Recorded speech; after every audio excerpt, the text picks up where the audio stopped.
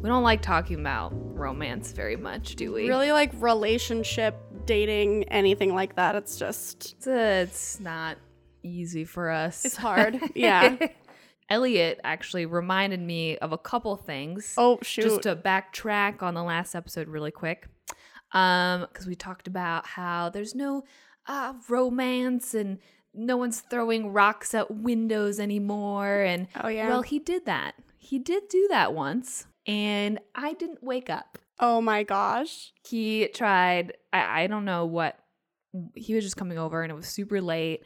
So I had gone to bed and I was trying to stay awake. I think I was watching like YouTube or Instagram or whatever, but I fell asleep. Oh, my gosh. And he was texting me, calling me, and throwing rocks at my window. Oh. And I was dead asleep. So there's even kind of like a downfall to the throwing rocks at the windows thing because you may not hear it. exactly. Like we tried it and, you know, it's just not realistic in this day and age. It's not really The rock method realistic. doesn't work. Yeah. Or maybe just go throw rocks at her window when she's actually awake Or maybe he needed bigger rocks. and smash through my window. Maybe don't break the window. I guess I'm in renting. rom-coms, yeah.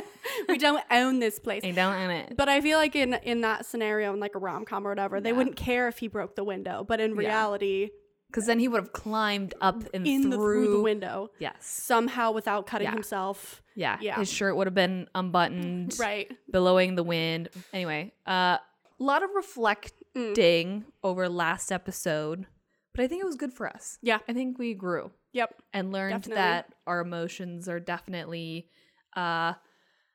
changed by the weather, Yes. much like plants. Much like- So, Yes, true. In fact, because it always ties back to plants. it always does. And I don't really know how plants tie into this month's episode, but Yeah. Well, they're in there. each Don't worry. plant has a personality. Each plant has a personality. But before that, yes, before we the get into that, drink. the cocktail. cocktail. Indeed. So yeah, might as well sip that. It's just Different. tastes antique. Without telling anyone. Ooh, that's a good way to describe it. Without saying the name of it yet. Let's see if they can guess it. So this is a classic cocktail. This is not an original cocktail. Yeah, right. Ways you would describe it. I think the first word when I tasted it to describe it, I would call it medicinal tasting. Yeah, it tastes very Scotch whiskey kind of. I don't know, just like licorice-y. Yep. Very licorice-y. Licoricey, but like smooth. But smooth. I Yeah. think, It doesn't yeah. hurt when you drink it. Like That's good. But yes, it doesn't. Scotch yeah. whiskey. It's not like a burn. There's no burn. There's no burn. Yeah. But it just has that dry, like it kind of like stings your mouth a little bit. You know? Okay, well, with that description, It's a can horrible you guess description. what this cocktail is? So we wanted to go, so I was like, can we do drinks with brandy in them? And we wanted to go like, you know, we're talking about cocktail history stuff too. So we wanted to go way back and imagine like, okay, what was one of the first cocktails? And one of them, I think that honestly, you can't pinpoint the very, very first cocktail ever in the world, just because it's like 1800s or earlier, and like who knows who put syrup and alcohol together and called it a cocktail, whatever. Right. But one of the first ones for sure that was documented as like a mixed drink was the Sazerac. So that's the cocktail for this episode. Sazerac. Sazerac. Isn't that what the guy from that one Scottish show, the with the red head and the girl like goes back in time? Everyone loves the guy because he's like buff and redhead, Scottish accent, very gosh. attractive. It's not And Gerard Butler. No, he calls her like Sazerac, I think. Oh. Sazerac.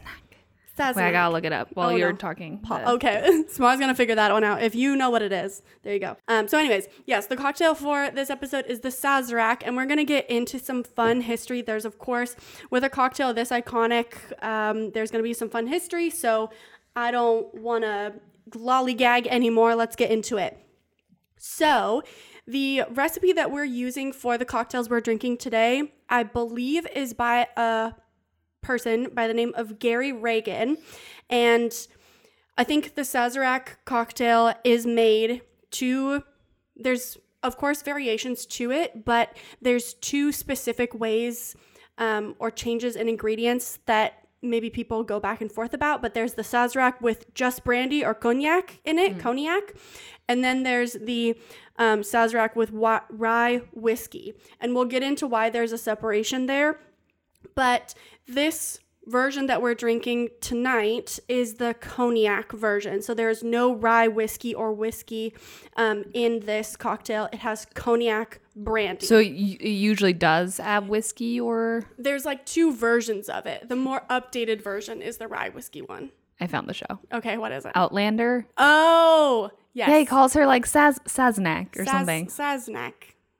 That does sound like Sazerac. It Yeah. does. Yeah. We got it. Very sexy Scottish. Sazerac.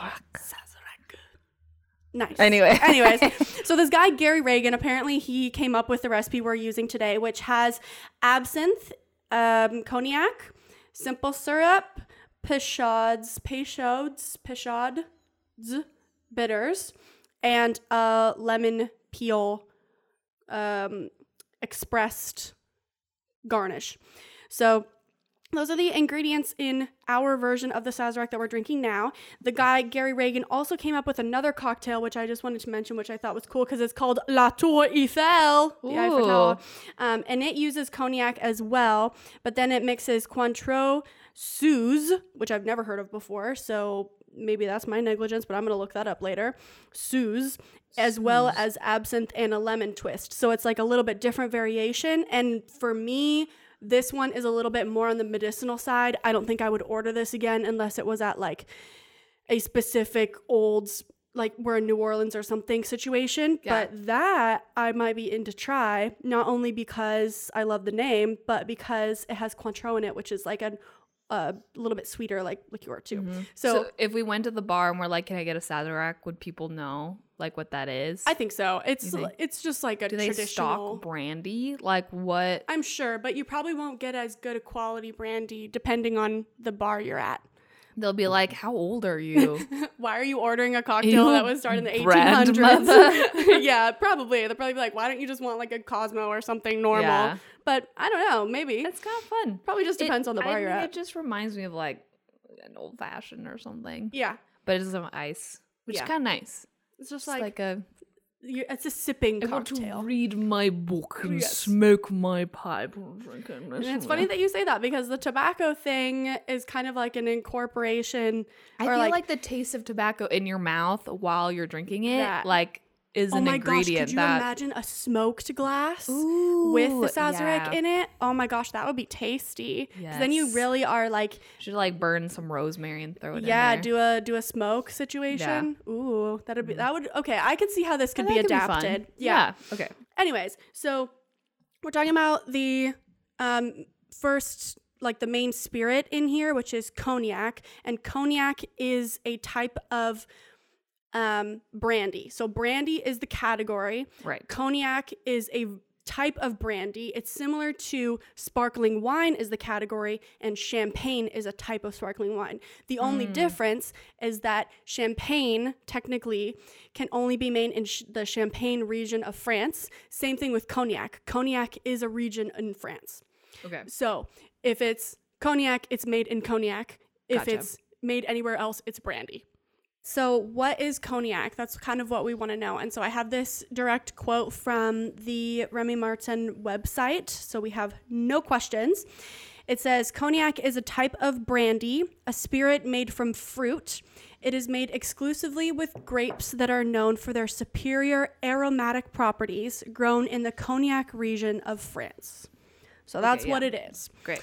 And something that they talk about a lot in wine, but especially applying here because cognac can only be made in the Cognac region, they call this the AOC, which stands for, okay, I'm supposed to be able to speak French, Appellation d'origine contrôlée, Whoa. which is like the controlled destination of origin. So like a specific piece of land that is deemed as, that's called cognac, and it can only be made in that like basically in that part of the world. Okay.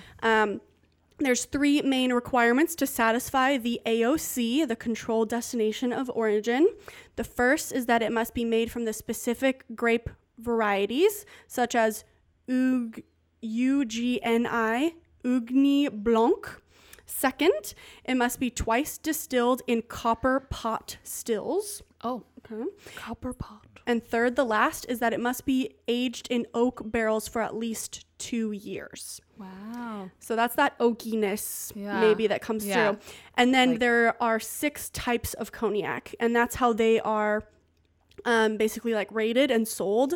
So there's VS, very special, VSOP, Napoleon, XO, XXO, and then the most rare that has to be aged over 30 years in oak barrels is hors d'âge. So like aged, What? yeah, 30. over 30 years. So how long has ours? Like, what was the XO? So Oh, wait, you ours were- is XO. Uh-huh. So ours is the 4th quality. Oh. So we're pretty high up here. And how many years was that? Did you say? I'm Again? not sure how many Oh. years the XO one is. I would have to go back and double Yeah. check, but that's the But that's what fourth cognac highest. is. But it's the 4th highest, so we're having good quality. Nice. Yeah. Anyway, so we'll get into the Sazerac cocktail now. That's our, so we talked about the cognac. Sazerac specifically is one of the older cocktails, as we talked about. It's claimed to have like 2 kind of birthers, I suppose. And they don't really have like a defined date. Some say it's between the 1830s and the late 1800s. Some specific articles are saying the year 1838 in a Creole apothecary by someone named Antoine Peychaud, which is the type of bitter that we have in our cocktail. Peychaud's bitters, so his bitters specifically. I think also we have a lot going on in New Orleans at the time, so this is like a French influenced area, of course, in the 1800s, and it's also, so the Sazerac's also called like the cocktail of Louisiana because it was Ooh, said to be that's invented cool. there. So I think if I was in Louisiana in New Orleans, then I'd be Yeah. like, okay, I want to have a Sazerac because probably it's like gonna be the best Sazerac ever. Wow. So they got all of their brandy from France. Would have been any cognac would be from Cognac. France, but brandy could be from somewhere Yeah. else. And New Orleans being in French influence, that makes sense. They Yeah. probably just port there and Right. here's a brandy. and- Imported and yeah, Yeah. good to go. And the fact that it has the absinthe in it is just so like New Orleans to me, Yeah. you know, Yeah. like The Mardi green, Gras, the creepy, whole thing. yeah. Yeah. So very- interesting. They have like, I found from an article by Rebecca Orchant. They have like 4 main points about the Sazerac drink. So just to keep it plain and simple, basically.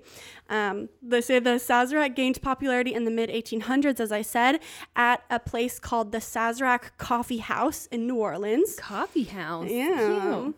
And it was named for the Sazerac de Forge de Fil brand of cognac. So there was like, I guess, a brand of cognac that had Sazerac in the title. And then because the cocktail used that type of cognac, it was called the Sazerac, I'm assuming. Secondly, the drink was originally made with cognac, but the I literally can't pronounce that. I don't Phylloxera? know. Phylloxera epidemic. Phylloxera? No, Someone's it's going to like- be like, you don't know your history. You don't know how to pronounce it.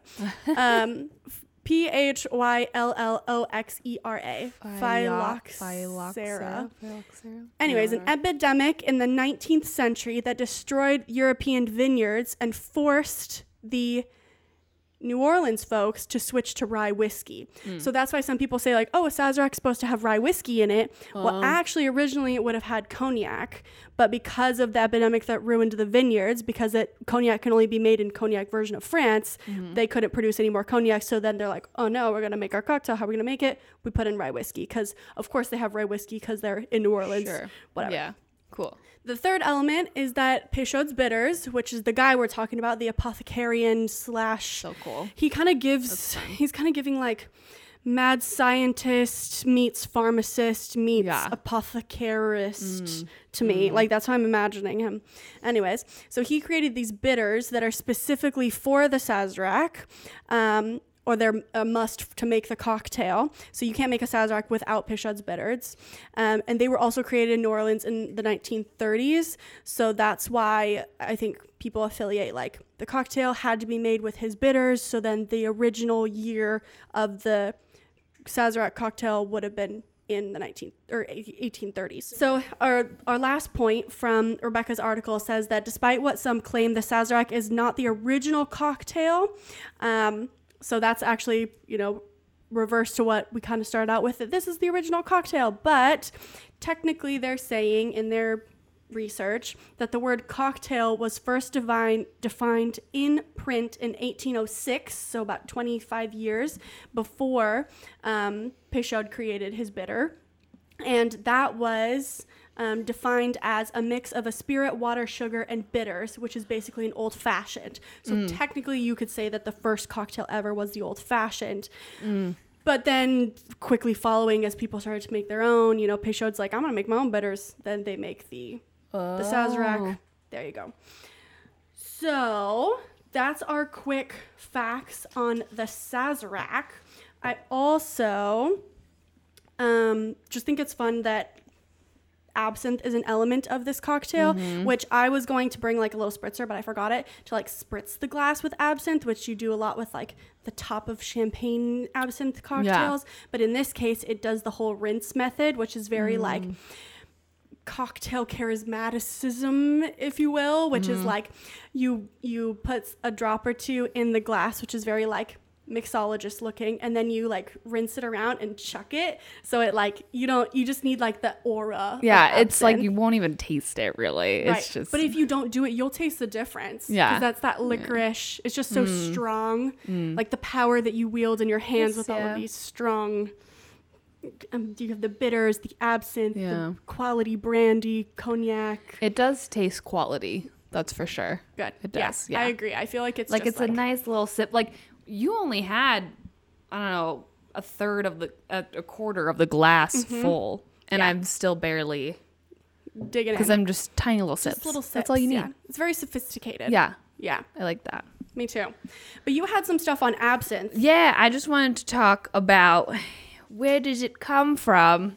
From the drunken botanist. I bet Amy Stewart and for what's his name? Peychaud would have been friends. Peychaud. Oh yeah. They would have been friends. I bet they would have been friends. Yeah. She would have been like, "Can I watch you work? Because it's really cool, and I want to write it for my book." I want to take notes and photos. But what we discovered is that absinthe comes from wormwood, which is not how it gets its flavor, though. Okay. So she says, anyone who's ever tried absinthe will be surprised to find out that it does not taste at all like Artemisia absinthium, whatever that means. Wormwood is a pungent, silvery Mediterranean herb, produces volatile oils and bitter compounds that add a kind of mentholated bitterness to aromatized wines and liqueurs. But it isn't usually the primary flavor. In fact, absinthe tastes more like licorice, which we all know. Yeah. But thanks to another main ingredient, anise. So like star anise and stuff. Which is in mulled wine. Yeah. So, I guess what I should say is absinthe doesn't come from wormwood, but that's like one of its biggest mixy.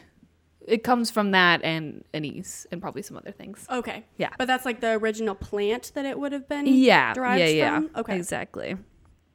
Carl Linnaeus, something like that, father of modern taxonomy, gave the plant its Latin name when he published Species Plantinarum, whatever, in 1753.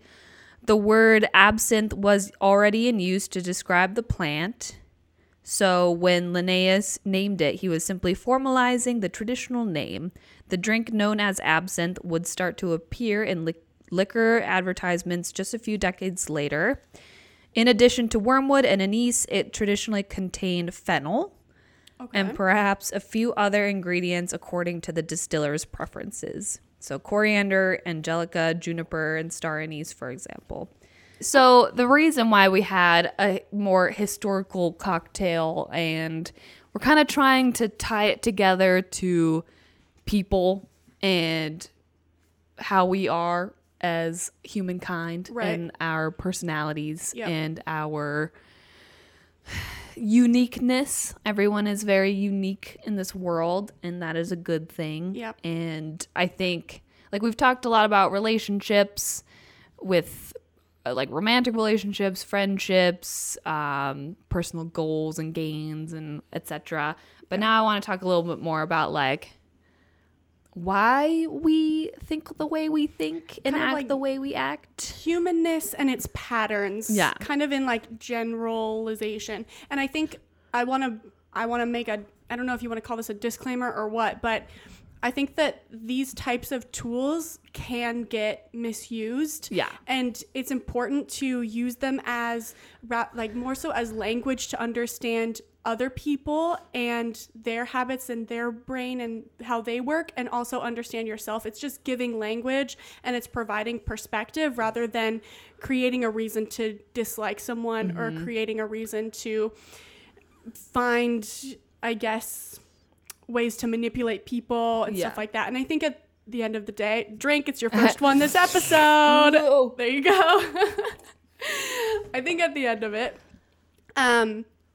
you can use personality tests, you can use any kind of typing of humans as a tool to help relationships or as a way to hurt and kind of push away certain types of people. And it can kind of turn into like a religion if you overdo it. So yeah, it can be used very dangerously, but I think it can be a good tool for a lot of clarity. You know, a lot of people, they're going through like, who am I? What am I?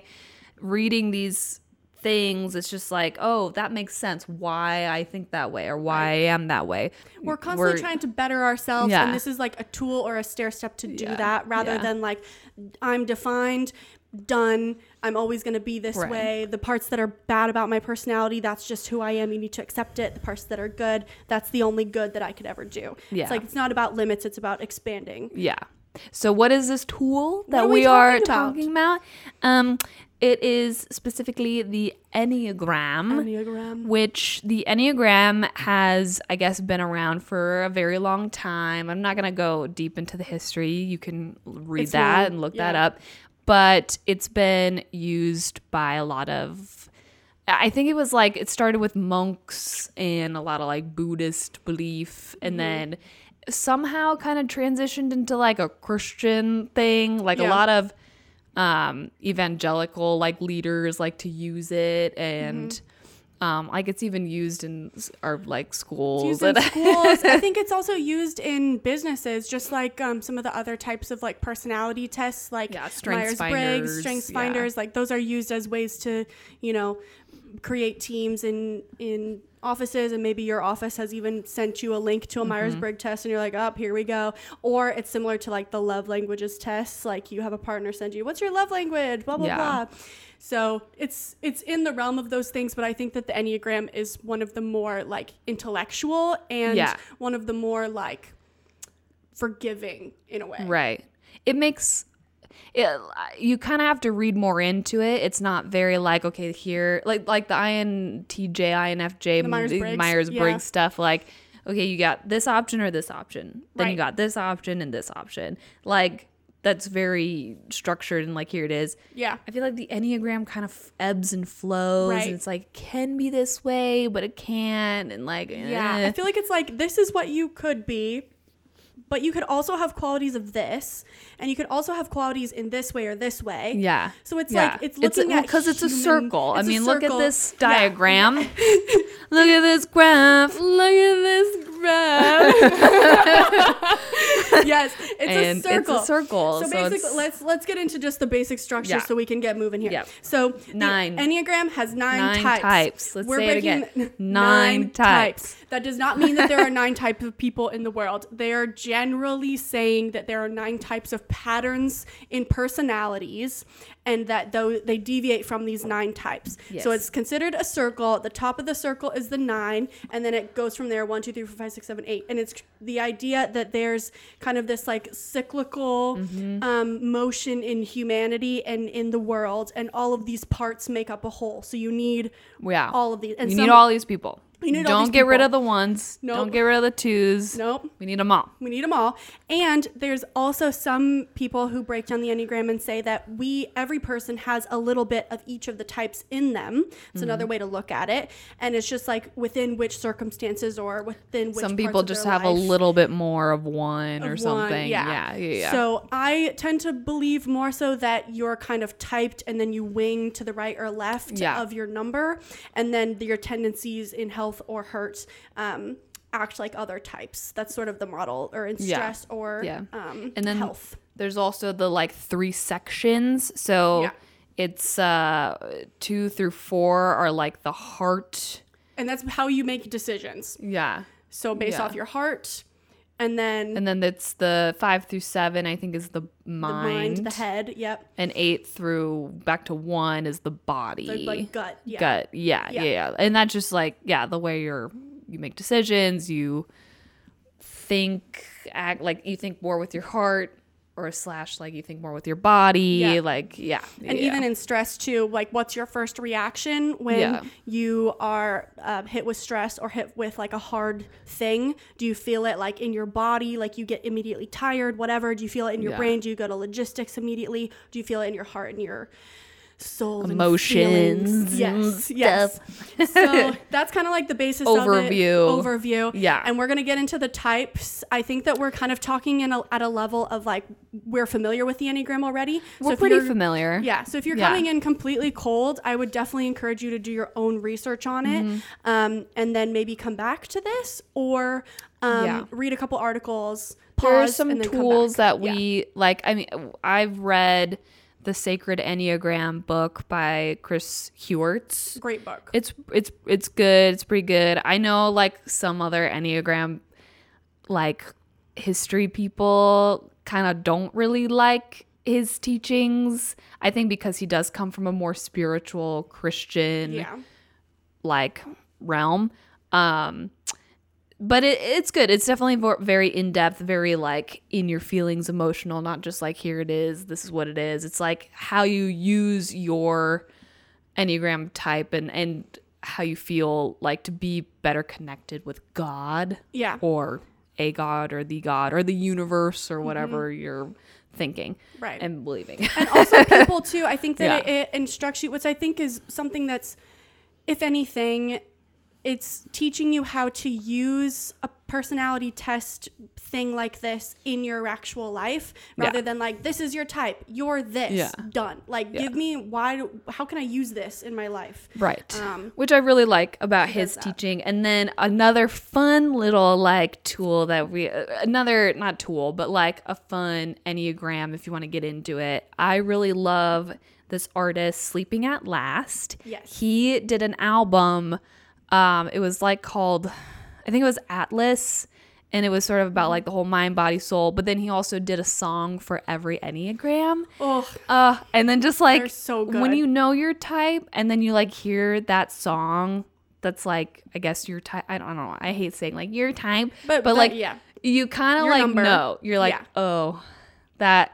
Yeah, I like that one the most, or like, I felt that. The lyrics or the way that he does his music is so like atmosphere-esque. So he really creates like a world as you're listening, and you like, I feel like the tempo and the different sounds that he uses and the lyrics all come together to really describe like a feeling. And when you use that feeling the most based on your type, when that's a feeling you're most familiar with, it just right in the gut. Every time I hear 4, which is I just am like I'm hit. Amazing. I'm hitting the feels. It's so good. But yeah, he captured each of those perfectly, and it's just a fun podcast because then he has a podcast where he talks about each song and how he made it, and he did a lot of fun things where he's like, well, I had a bunch of like musicians that are that type, like do the piano for the song or the this for the song. And he has like these footprints that are like,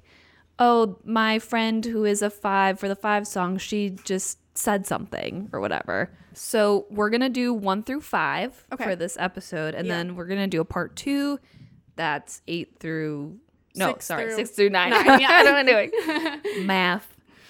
So quickly, do you want to do like 1, 2, 3, 4? Yeah. Okay. So I'll start with 1. Yeah. Okay. So also I want to say that there's kind of like 2 main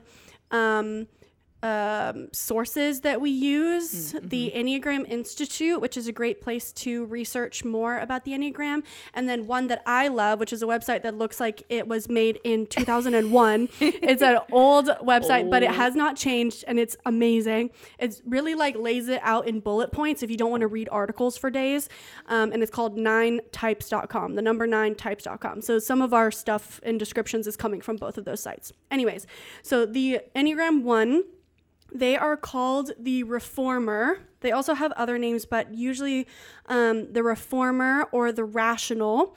They're the idealistic type. Their characteristics are defined as principled, purposeful, self-controlled, and perfectionistic. Yeah. And we went ahead and wanted to choose a plant and a cocktail that we thought best like went with that type. So because it's fun, it's cute, it's fun. Yeah, don't hate We're just having fun. And if it's not you, I'm sorry. We didn't really have a big variety of people that we talked to. It was just us going like, I think this is okay. I think this would be cute. Let's do that. So what was our cocktail for 1? So for 1, we said their cocktail is the dry, dirty gin martini, stirred, not shaken, because they are the self-controlled, perfectionistic. When you look at a when you look at like a gin martini, it's just like perfect. It's just sitting clear. there. Yeah. It's just really nice. Very nice. And clean, and it gets to the point too, with it Principled, being a martini. Purposeful. Yes. And it's also classic. Like I feel like the Reformer is they appreciate like tradition. I feel like. Yeah. Anyways, No, that makes a lot of sense. So then the plant, we were saying they resemble the spider plant. Yeah. I still think the spider plant. We keep going back and forth. Yeah, we keep going back and forth. But I feel like the spider plant makes sense for Enneagram 1s because first of all, because of the way the leaves are. They're very like thin and they come from refined. like one They come from the center. Usually, yeah. Also to propagate a spider plant, it has to have a growth that comes out and you have to plants itself, or you have to cut it off and put it in new ground. Right. So you can't like propagate it with seeds or whatever. Like it kind of spurts from itself, which I feel like is very it's got a purpose. Enneagram 1. It's growing to create more little babies. And also spider plants have the type of roots that retain water. Oh yeah. Which I think could also be very Enneagram 1 because they're like very I don't want to say stubborn, but they're like strong-willed. Yeah. And I think spider plants, they're hard to kill. Like they're pretty sturdy, but they're very like seamless. Super sturdy. Yeah. So anyways, let's talk about the plant. Really quick. We also want to talk about the childhood wound, which we didn't bring up earlier. Yes. So a big part about the Enneagram, especially the sacred Enneagram, Chris Heuertz likes to pinpoint on each type has this childhood wound. And then he's always like, I hate using that word. It's not really a childhood wound. It's not saying that like your parents did a bad job. It's just something that all of us as kids, we experienced all these things, but one thing during our childhood we really latched onto more, and that may be why we're like leaning more this way, like why we are a little more this way. So for the 1, you're going to read the 9 types like description of that. So the 9 types description, they say basically like 1s as children. So if you're a 1, or if you think you might be a 1, these bullet points might like hit home to you. So they're saying, or maybe some of them, that's the other thing too. It's not all of them have to apply to you, just like a couple or more than the others. Anyways, so they say that ones as children criticize themselves in anticipation of criticism from others. They refrain from doing things that they think might not come out perfect. So a little bit of childhood perfectionism there. They focus on living up to the expectations of their parents and teachers. They're very responsible, and they may assume the role of a parent. Yeah. And lastly, they hold back negative emotions because good children aren't angry. Yeah. I think Chris also, like, in his Sacred Enneagram, like, just pinpoints on how much they felt heavily criticized and punished as kids. And that may not be their parents punished Punished. punished Maybe and they just had criticized. stricter rules. Maybe they had stricter like, rules, yeah. or maybe they had stricter rules that they put on themselves. Yeah, that's true. That's true. Which is that responsibility bit. Then the last point we're going to talk about with each one of these types is the gifts. So we're going to end on the positive. Yes, because each one is very special. And like we said, we need them all to have a healthy humanity. Ecosystem world. Yeah, seriously. A healthy plant ecosystem. Exactly. The Sacred Enneagram says that ones in their best, there are some of their gifts, is that they are some of the most integrous people. They have good clarity and manage their emotions well. They remind us of what is good, and they can trust themselves. They know themselves very well. They know themselves. But they, Enneagram 1s use their gut center or their body center when they're making decisions. Well, that's gut, and that's body, right? No, this is gut. Oh, that's head. Sorry. Yep. I know this because I'm an 8. Sorry. I thought gut and body was they use their different. gut and body. Right. And also, I just want to point this out. When a 1 is being stressed, they act like a 4, which we'll get into, which is the romantics, which is completely opposite of a 1. I could talk about this all day. But anyways, we'll keep going. Then when they're in health, a 1 acts like a 7, which is the like enthusiast, the more... kind of sporadic, have a hard time making decisions in negativity. So it's like they lose some of their like uptight likeness. Yeah. And they get a little more loose and fun when they're like relaxed. And maybe like, that more, in negative times could come out as like rebellious. Yeah. Emotional. Very emotional. But when they're relaxed, they are not as emotional. Yeah. When they're relaxed, they're like, yeah, fun loving, let's do it. Yeah. I think that's because they have that like I can trust myselfness about them. That's like, I know in my gut we're having a good time. I'm here. Let's be spontaneous. Their body doesn't feel probably as like I'm in defense mode. And like tight. Yeah.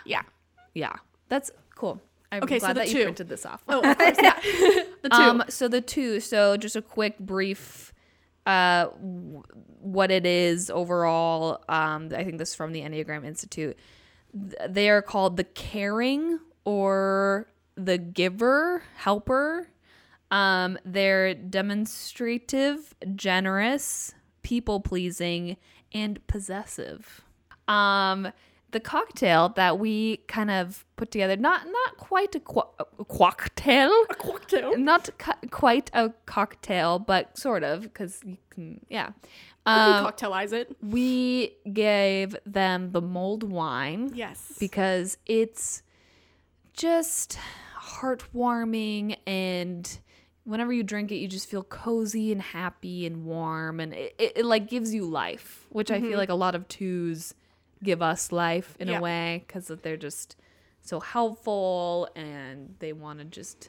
They're very nurturing, and I think that like warmness about mulled wine, and also mulled wine just reminds me of like holidays and like family time and home. Yeah. And 2s are so just like, how are you doing? Yeah. Like every 2 that I've ever met has always been like, how are you? Yeah, how can I help you too? I'm gonna cry. Yeah, exactly. Yeah. So how just can I grab make a you cup feel of good? mulled wine with your 2 friend and just sit and Just talk about your life. Joy, yeah. And then, so the plant, we chose the pothos.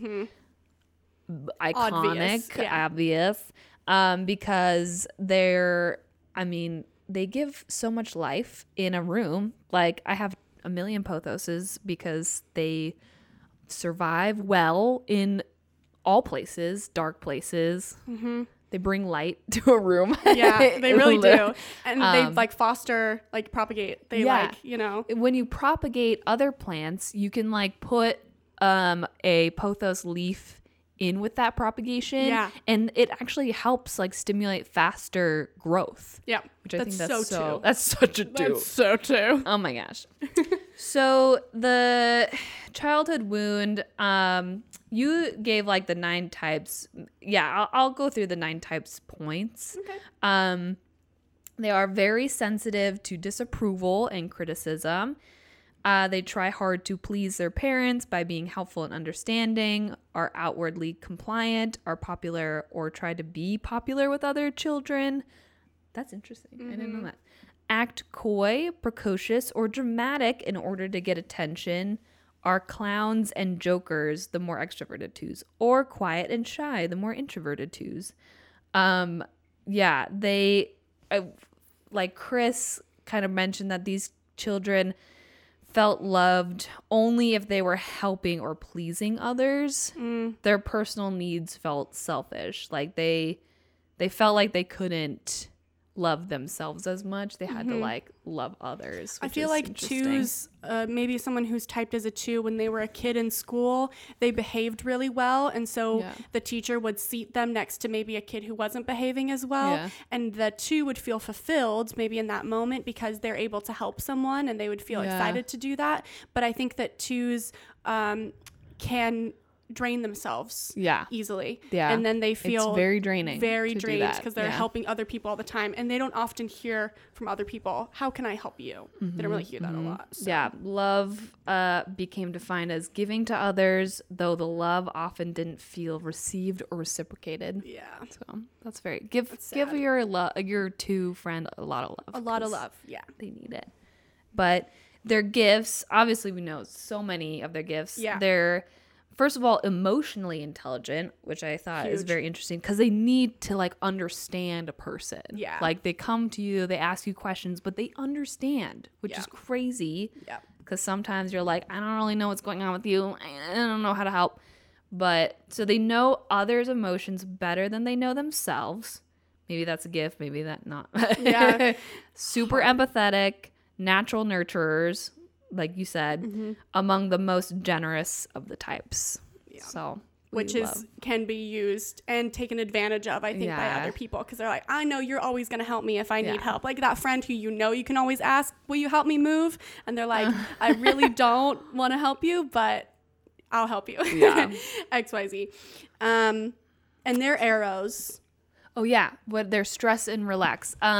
So a 2, when stressed, they become an 8. Yeah. Ooh, which is interesting that I feel like that's where the like kind of possessive nature might come in as an 8. Kind of like dominance, like I'm finally putting my foot down. Yeah. Yeah. That's interesting. And then in stress, I have to like or in health because in stress they're an 8. Oh, sorry, in relax. And when they're relaxed, they're a 4. A 4, which they're already so emotionally intelligent, but they probably are like, I think as a 4, that's more internal emotion. Ooh. So they're like able to understand themselves better because usually they're trying to understand others so much. Yeah. But like when they're healthy, they're like, I am understanding my emotions better. So that makes sense. That makes a lot of sense. That does. So 3. Yes. So the 3s could be called the performer, the motivator. They are the success-oriented. They are seen as a pragmatic type. So words to describe them would be adaptive, excelling, driven, and image conscious. Yeah, so them being image conscious, when we were deciding a cocktail, it had to be one that was like really striking, you know? And I think that the Cosmopolitan. And it immediately makes me think of Sex and the City too, and Carrie Bradshaw, and she is so image conscious. I feel like she could be a 3, to be honest with you. The achiever. The achiever aspect of them, like goal oriented, but like vanity can kind of be like, I think it's one of their vices, but anyways.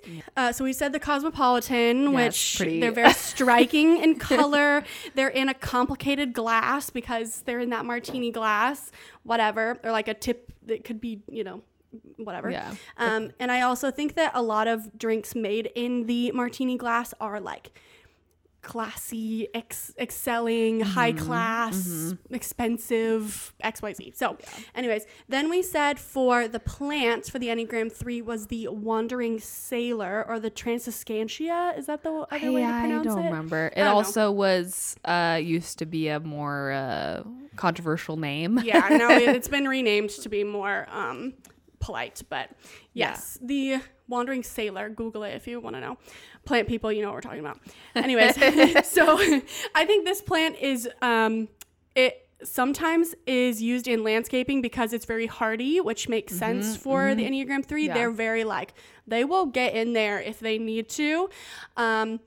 And I also think it's very, it has this purpley color. Yeah. It's kind of unique. It stands out because it's not green. And it has a really fun, there's the purple kind, but also the variegated kind is pink and green. It's so pretty. All that stuff going on. Yeah. It's got a lot going on. Yeah. So it's but it's also 3. So fast growing. Yeah. So fast. Oh, yeah. Persistent. Yeah. Yeah. If it's healthy.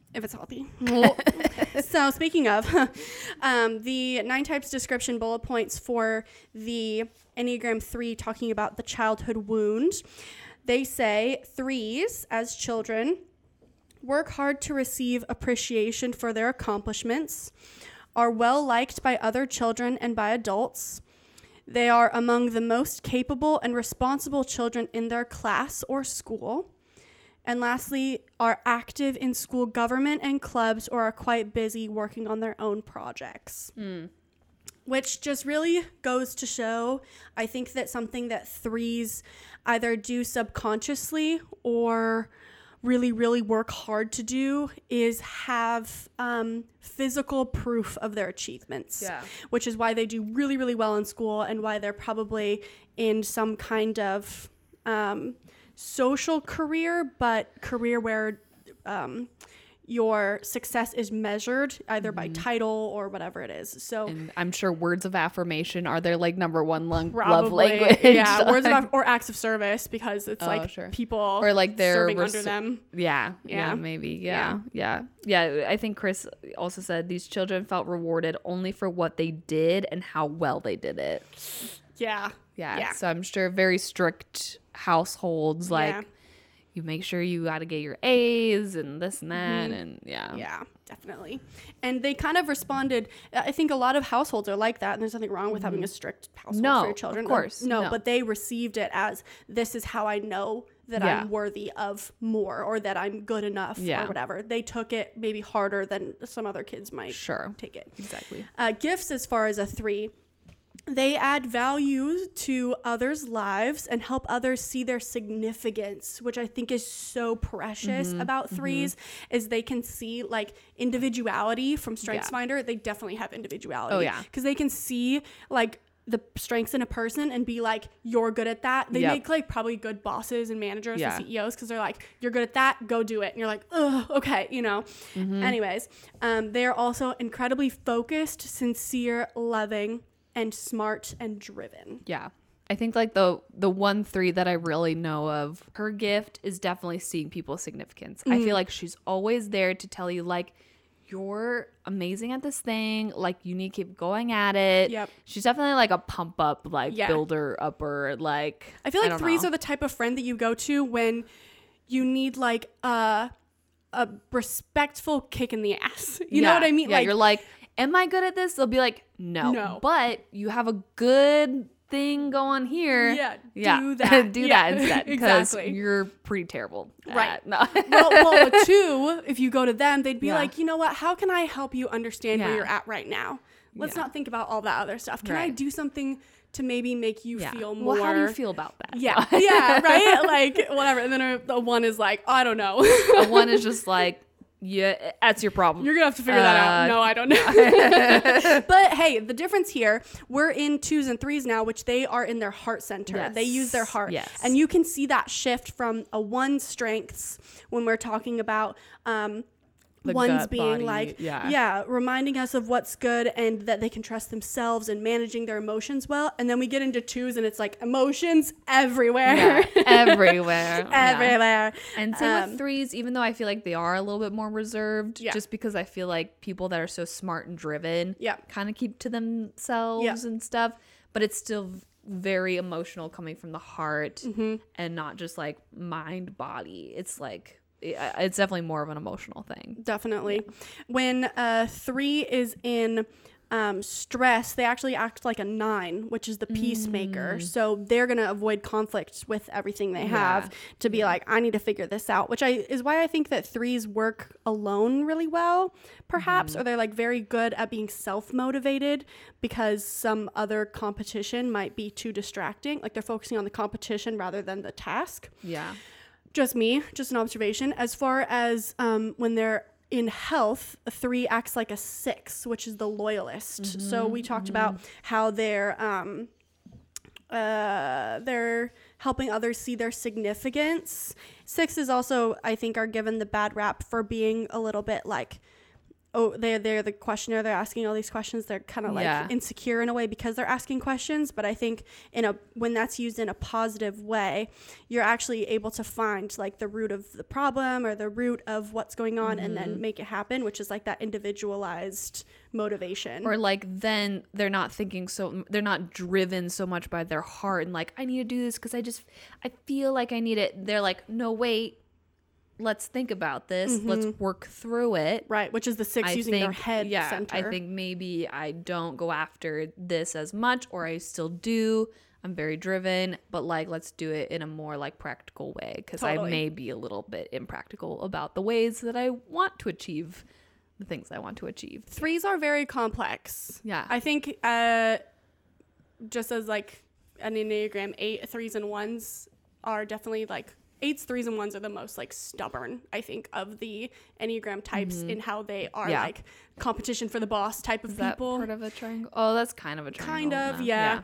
So when I think of 3s and I think of 1s, I think that I have like similar qualities, but they're in different ways. I don't know. Yeah, it's kind of interesting. I think that Okay, so the 4. The 4, they are the romantic, the sensitive, withdrawn type. They're very expressive, dramatic, self-absorbed, and temperamental.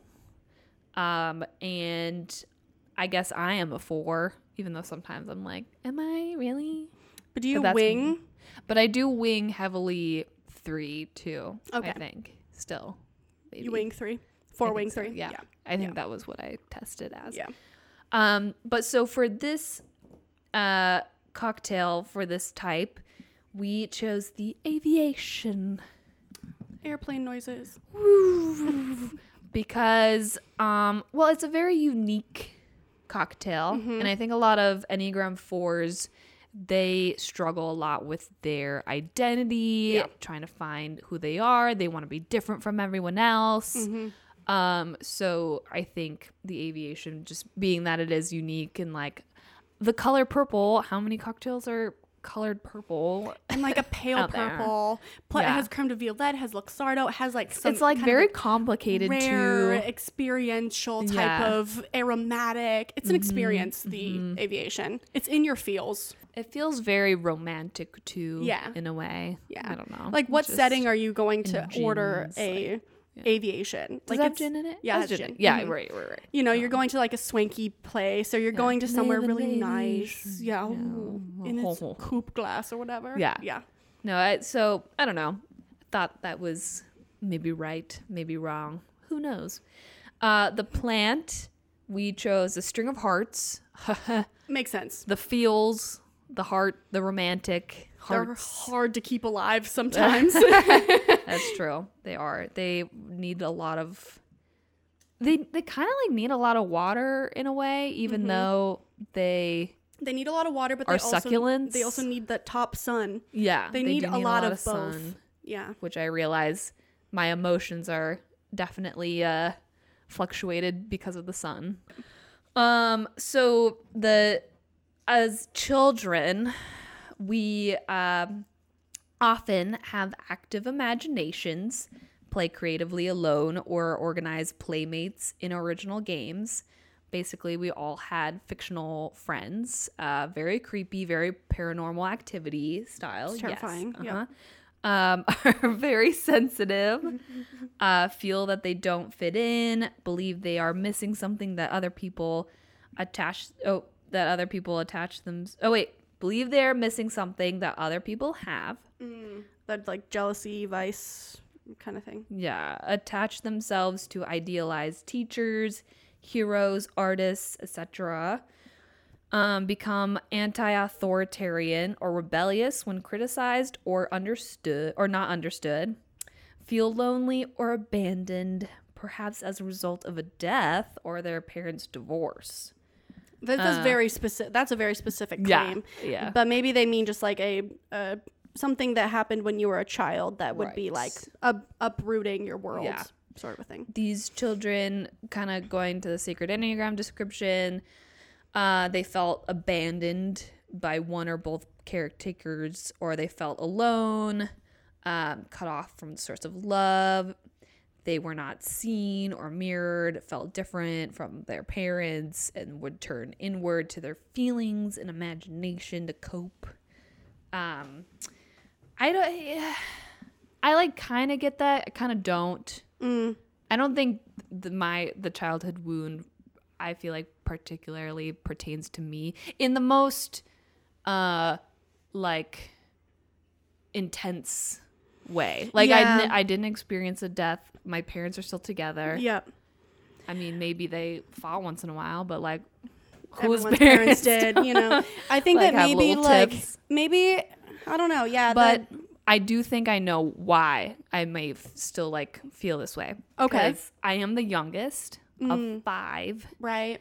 We all like obtained way different personalities. And then I think me being the youngest, I was like, where do I fit in? 'Cause I was trying to like find a way to fit in. Yeah. But I just didn't know where I belonged or something. And maybe like a kid who isn't a 4 would be like, I'm a kid, whatever. But a 4 would be more aware of that and be like, Right. it's important. I'm realizing as a kid it's important for me to belong and have an identity. How do I find it? Even just having that concept of thought is very intellectual, first of all, for a kid to have. But I think second of all, it's very unique to the 4 because they are seeking kind of like an identity always, but an identity that's different or unique, special. Yeah.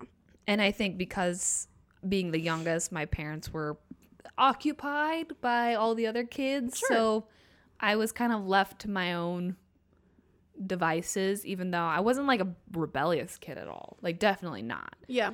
And I think that's where like some of the Wing 3 comes in, because I felt like I had to be the best in a way. I can definitely see like when your competitive side comes out, I can see like that 3 like the positive elements of a 3 coming through. Yeah. So like we're saying, all of these types, they kind of work in all of our lives, but there are a couple that we're more focused on. Sure. So, and then I like, as a kid, wanted to try everything too, because I never really became like an inward, like quiet, separated. I didn't like separate myself from everyone, but I just wanted to like try everything. Sure. To like see where I again fit in. Yeah. So the gifts then specifically for the 4. So they're said to be highly creative, unique, exceptional, very sensitive and sentimental, but they help others understand the spectrum of human emotions. They're very particular and usually accurate. They know the aesthetic and nuance of an emotion. I thought this was kind of interesting. They like understand emotion in a way. Like, they're not really good at like, I think, talking to someone and like feeling their emotion. They're not really as empathetic, but they're like, that emotion you're feeling, yeah, I know, I understand, like I know it. Yes. Like I can pinpoint it, but I can't like help you. Maybe empathy is kind of hard, but Yeah. it's like I know what you're going through because I've experienced it, because I think fours experience emotion very like intentionally and Yeah. deeply. Yeah. Yeah. I definitely see that like aesthetic, creative element, of course, like in you, and I think that is your work too, like being in art. That makes sense. Yeah. Like I want to be the unique and exceptional one. Like that's just And, like yeah. part. And it's just like, that's who I am. Like, love it or list it, bro. Yeah. Yeah. Yeah. I Like, think that, how can I be so creative and unique? but I think you don't know. also strive for that in your work, which is why you're useful on a team, and why people really Yeah. value your opinion, because you're like, no, that's been done before. I think we could try this. And Yeah. like doing it so like vibrantly when you create your work. But it stands out. It's like, oh, Samara had her hands in that for You can sure. tell me though if it's bad. Oh yeah, I'll tell you if it's bad, but I think that, and I think you receive like criticism well, which is maybe the 3 coming through, because I Yeah. think 4s don't receive criticism very well, or they No. have like words. We get very emotional. hurt. Yeah. Yeah. What was that? It was in the like 9 recluse. times types. They get Yeah. criticized. They're very sensitive. yeah, very sensitive, and they become anti-authoritarian, which is like the When criticized or not. Yeah. Oh yeah, there we go. which is like the conflict avoidant yeah, sort of thing. Yeah. I guess. Yeah. I could see that. So you identifying as a 4-wing 3, do you feel like this is like accurate? I think so. Okay. Yeah, and I think it's helped a lot because I kind of came into the Enneagram. I found out about it in college, which was like peak time. I think in high school I didn't like feel as emotional. I think I was still just trying to understand like what emotion was, and I was just going through the motions, trying to find friendships, and then I was sort of uprooted like sophomore year of high school, and that's when I think I was like, oh, I am like super emotional and in my thoughts, and like, who am I, blah blah blah. And that's then actually maybe a good correlation to the whole like parents who are divorced or a death in the family, like Yeah. having a big change having in your a life. move, Moving. because then definitely going through college, you're again uprooted. Yep. And then in college, you're like, okay, I'm going to college for a specific reason. I'm learning these things because that's going to be my career. La, la, la. And so I was like, oh, I'm going to pursue film because I'm so creative. Yep. But then it was like, now, I don't know, I like chose something for myself, but I still didn't feel like it was quite right. So I was going through a lot of like weird episodes of like really stressed, like this is what I've always wanted, this is what I meant to be, Okay. but I don't know if it is. I don't know.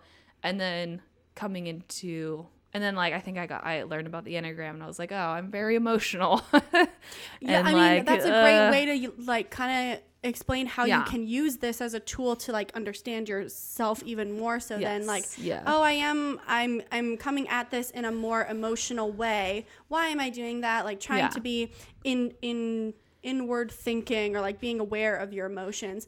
I think there's also, so I just wanted to bring this up just because you're a 4. Yeah. Or 4-wing 3, but 4. The 9 types like blurb also has other elements that we're not discussing just for the sake of time, because we could probably spend like 2 episodes. Oh my gosh, we could take an episode on for each person. Each one yeah. minimum, yeah.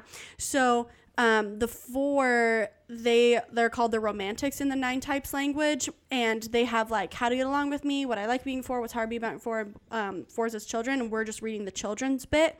And I think the part that says what's hard about being a 4, the first line is experiencing dark moods of emptiness and despair. Oh my God, 100%. During college, me. I think what's helped though is like relying a little more on other people. Because or not like relying on them, but like really not relying just solely on yourself, but getting the strength from your friends and the people that you trust. And like, I think my relationships have helped me a lot. Because I think I could have become very I'm also very introverted, but I think I would have become more introverted if I didn't realize like, oh, I am very emotional. I kind of need people around. Otherwise, I could get like really out of control. Even though I really like being alone, Yeah. I think I still need. Like that alone Like- time can become no longer healthy. Yeah, because then I'm just spiraling. Right. Yeah. Yeah. So then people will help you kind of like get out of that or just have Yeah. perspective on those times of like emptiness or Yeah. despair or whatever dramatic adjective. But yeah, those moments that are like, I think fours are good at identifying because they experience them Yeah. a lot. So like when someone else is having that type of moment, you can be like, you're just going through it, like Yeah. go get through it kind of a thing. I also started journaling a lot. I think I really started journaling when I was listening to like the Enneagram, like the Sleeping at Last Enneagram Oh, and yeah. stuff. And like Yeah. a couple years before that, like was really getting into it. And especially like beginning of LA. Yeah. But now I don't anymore. Yeah. But I think that helped too. Just like You have trying to that. get your like thoughts and emotions on a page. Instead of just feeling like emptiness, you're Yeah. like, okay, let me put this into words. I would say like, you know, if you're struggling with identity crises Yeah. and you are just feeling lost and a lot of like despair, I would say, number one, write those down because you're just like in your head thinking, in your heart, emotional. It's good to it's good to go from the heart into the mind a little bit and think like, okay, what are these things? A, B, C, D, E. And then I think more into the body, you're like with other people, you're doing things, you're like kind of distracting yourself a little bit from like Yeah. whatever, but don't just like get sucked into a hole. Like Yeah. be with those people that you trust and talk to them. Maybe talk to a 2. Yeah. Which is No. interesting because fours act like 2s in stress. Yeah. Which is like, let me overextend myself maybe. I don't think know. it's like forgetting about yourself and just putting and trying to help others before helping yourself. Kind of. okay. Yeah. Yeah. Yeah. You're like, I want to forget about my problems. I just want to like focus on Yeah. you and Focus on you and I and don't know. use that as like a distraction. But in And then- health, how do you identify as a 1 in health? I think that's where the like, you know, let's like stop trying to be more ethereal about everything. Don't be like, oh, the universe and the world is not aligning. It's like let's get back to the tacks and the brass and the tacks and like let's just, you know, structure it. Yeah. Like, oh, I know another thing that's helped in my life is tasks, like lists. Okay. Yep. You always got your Because list. I got Yeah. my lists, Yeah. and that has helped so much in my life because I think emotional people also are just like, oh, I know what I feel like, I know what I need at the moment, but then you just kind of like lose control a little bit. yeah. I think heart people lose control more than like mind and body people I do can see that. in a way. Or like they lose emotional control. Yeah. Yeah. Yeah. So just having structure is good. But also structure is good for everyone. But I think, I don't know. Yeah. Do you have a lot of lists? I feel like you know it. It's in my You're like, head. yeah, it's in my head. I And you- make lists for like the grocery store, but then I usually don't really follow it. Also, I cannot follow a regimen to save my gosh dang life. Oh, like a routine. Routine. Yeah, Yeah. I don't yeah. know. Like, I don't know if it's easier. Like, are you better at it? Like, I don't I think I But- can be. I think I do like some like routine structure, Yeah. but I also like it if I'm in control of it, which is very Right. 8. Yeah. But I also think that maybe you would struggle with routine because it's not unique. It's like Yeah. bland. And I struggle with that I just want to sometimes. go with whatever Yeah. I'm feeling at the moment. Yeah. And then my husband is a 7. Oh, yeah. So I just wanted to quickly pinpoint on how it's funny Yeah. that he's a 7. 7s are usually very extroverted. They can be introverted, but they are very like life, fun loving, whatever. And my relationship with him is usually me being like, why is everything so hard, and like why am I so sad, and I just don't want to talk to you, and he's just like always having to try to figure out my feelings. He's just always like, what is wrong with you? Going on? But sevens Like, are mind focused, which is Yeah. probably a good thing for both of you, because then you can maybe center him into more of his feelings, and he can Yeah. push you more to thinking with your brain. he Not that definitely you're not, but like, you know, no, with your mind. yeah, he definitely does like feel. I think like sevens do feel a lot too, but they just like don't really understand like their emotions as much. I think maybe a seven thing. Sevens don't really have the routine thing either. I don't think. And he's no, and they so I like they have need to, structure yeah. or whatever. Yeah, and I think Yeah. that they maybe have that same thing with like the way that they problem solve, and they have like a hard time like committing to one thing. I think that's a seven thing. But he's Yeah. also very creative too. Mm-hmm. So that's fun for us because we're just a very creative, all over the place, everywhere. Some of the Couple. most creative, people But- ever in the whole world. Yeah. But I think we have a hard time understanding each other emotionally. Let's move on to the last one. Yeah, so the Enneagram 5, which is the last one we'll talk about for this episode. The Enneagram 5 is defined as the observer, the thinker. We're moving out of the heart center and into the mind center. So 2, 3, and 4 operate based off their heart, and 5 uses their mind. They are the cerebral type, perceptive, innovative, secretive, and isolated. Very kind of like mysterious, Yeah. which I think is so the cocktail that we defined for the 5, which is the old-fashioned.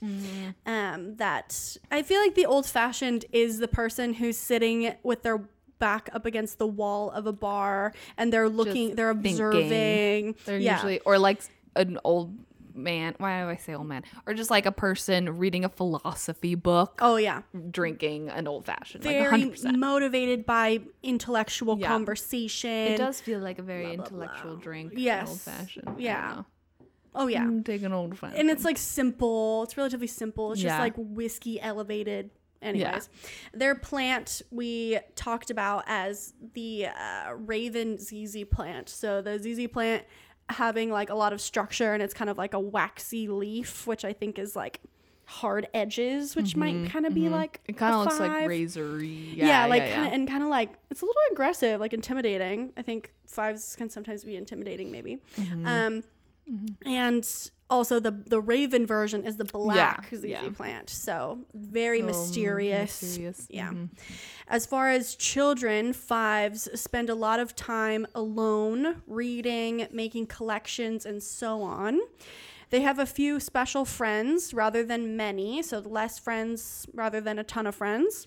They're very bright and curious and do well in school, have independent minds, and often question their parents and teachers, which that is very, I think that's very true to the 5 in good and bad. I don't want to say bad, in strength or in health and in weakness.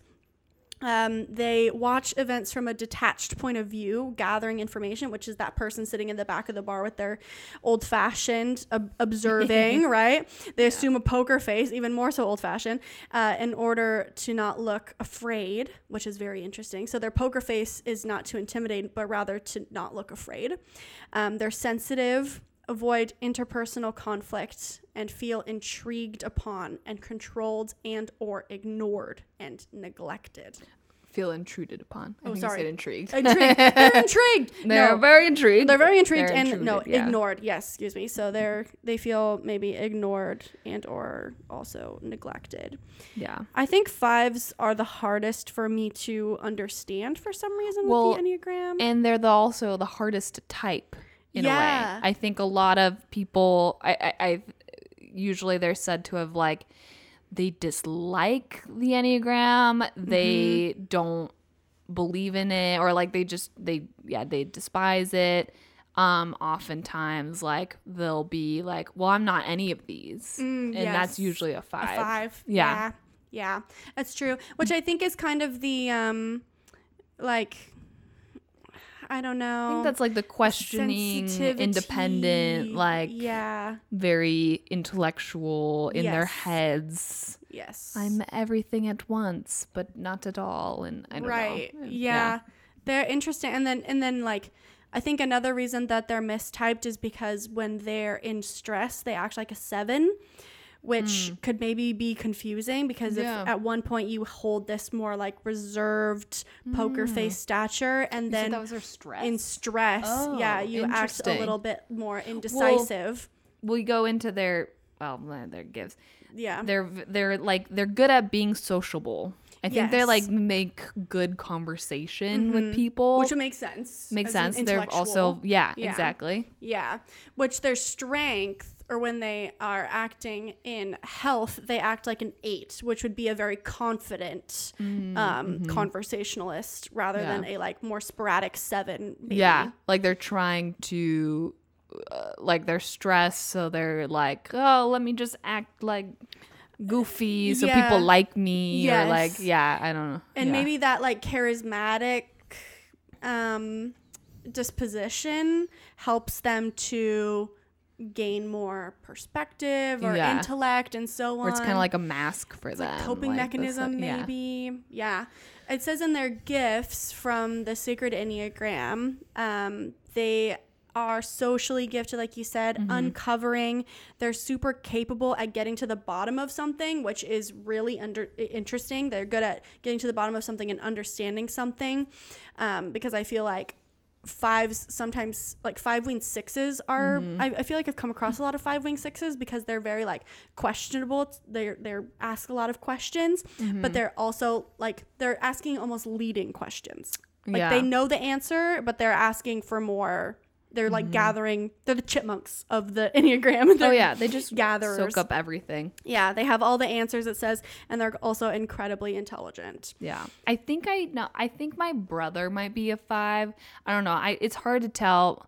Not my oldest brother, but my next oldest brother, so closest in age to me. Yeah, which were very similar in a lot of ways, but I thought growing up he was very much a 4 or a 7 because he was very like into theater, very sociable in school, had a lot of had a lot of friends, but also was just like friendly with everyone. And then growing up became more of like a 4 because he was like very into like aesthetic and like I don't know, intelligent, whatever.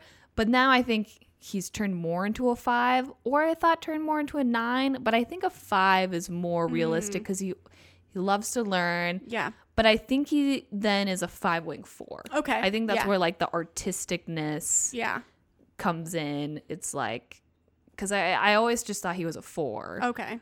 Very much like me, but I think he's more of like a thinker, observer, like whatever. But I don't know. And like motivated by intellect. Yeah. Wow. We just went through all 5. The first 5, not all 5. Yeah. The first 5. First 5. That was a speed round, or it kind of felt like, yeah. Maybe next week we can kind of like slow it down. Next month. Why do I say week? I don't know. I don't know. Did you put something on the calendar I'm not aware of? Yeah. Next month. Yeah. I'll have a lot of time to think about it, and you get to talk about your Enneagram. That's true. 8-wing 7 over here. The Yay. Maverick. Ooh. That's what the that's 8-wing fun. 7 is. So the wings also have like A titles. name. Yeah. Oh, I don't know what the mine. 4-wing 3 is. I have to go back and look at it. Yeah. Let me know. I also think that if you are gonna try and get into the Enneagram, if you're like new to it and you want to check it out, maybe pace yourself, because it can get really emotionally exhausting to learn about these things that might be true about yourself and other people, and then you're just like, I hate everyone. I don't know how to feel. This is a lot. I don't like being told who I am. Yeah. Whatever. And maybe you just hate the Enneagram, and that's fine too. That's fine too. You don't have to like it. It's just a tool to learn about different types of people. Yeah. And we really like it. So. I think it's fun. I think it's fun and cool and just like, I don't know. I think in another life I would have been like a horoscope girly. Would have been super into like all of that, like future telling and XYZ. Yeah. You're this because of this, and your sun, moon, stars, whatever. But I think like personality is a little more is tame, more tame. Yeah. It's not as like. I personally think it's more useful. Yeah. Maybe. Yeah.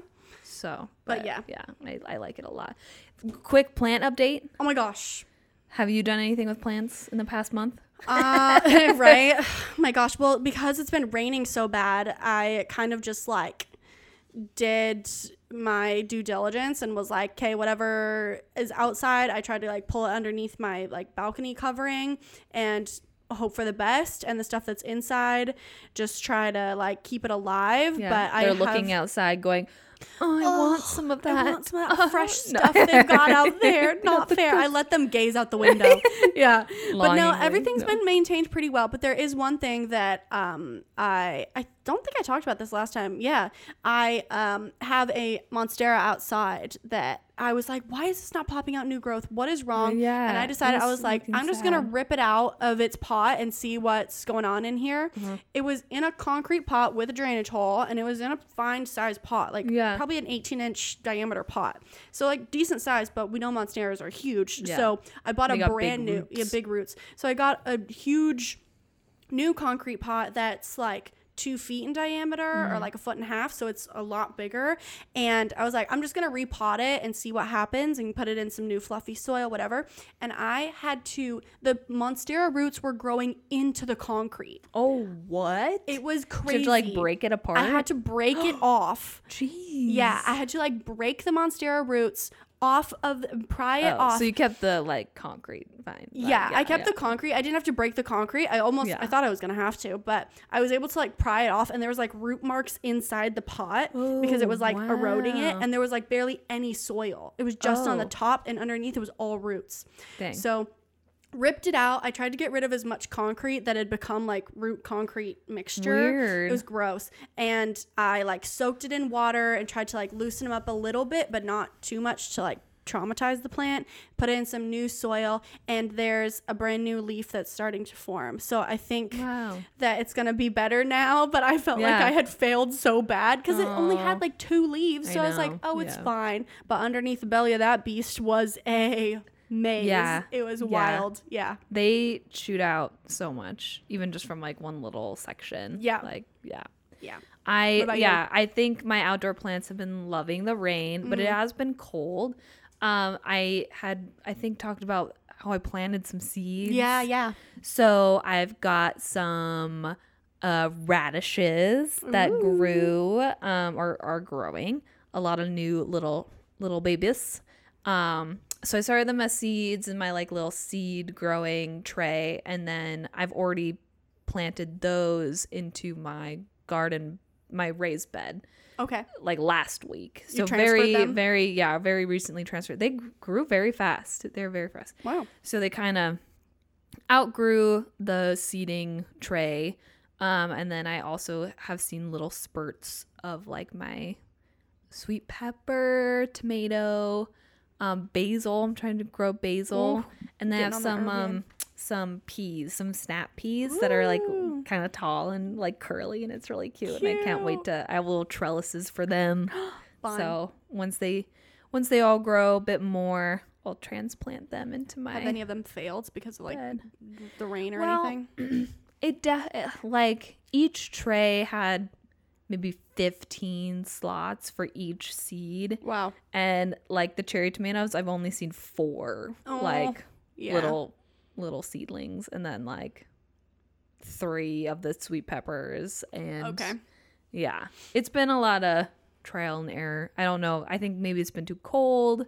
Yeah. Or I didn't water them enough initially. And then now they're getting so much water. I don't know. But stuff is happening and stuff is growing, and I'm excited about that. That's great. I have not started my rose bush endeavor yet, and I don't know if I'm going to make it because maybe so just wait till you want to. Yeah. Maybe if you move or whatever the year brings. Yeah. We'll see. Cheers to the old Sazerac. Sazerac. We'll see you next time. Yep. Follow us on TikTok, Instagram. You know what to do. Look at the thing, type it in, like stuff, follow us, tell your friends, or don't. It's okay. Just enjoy yourself. And then just get a cocktail and water your plant and live, laugh, love.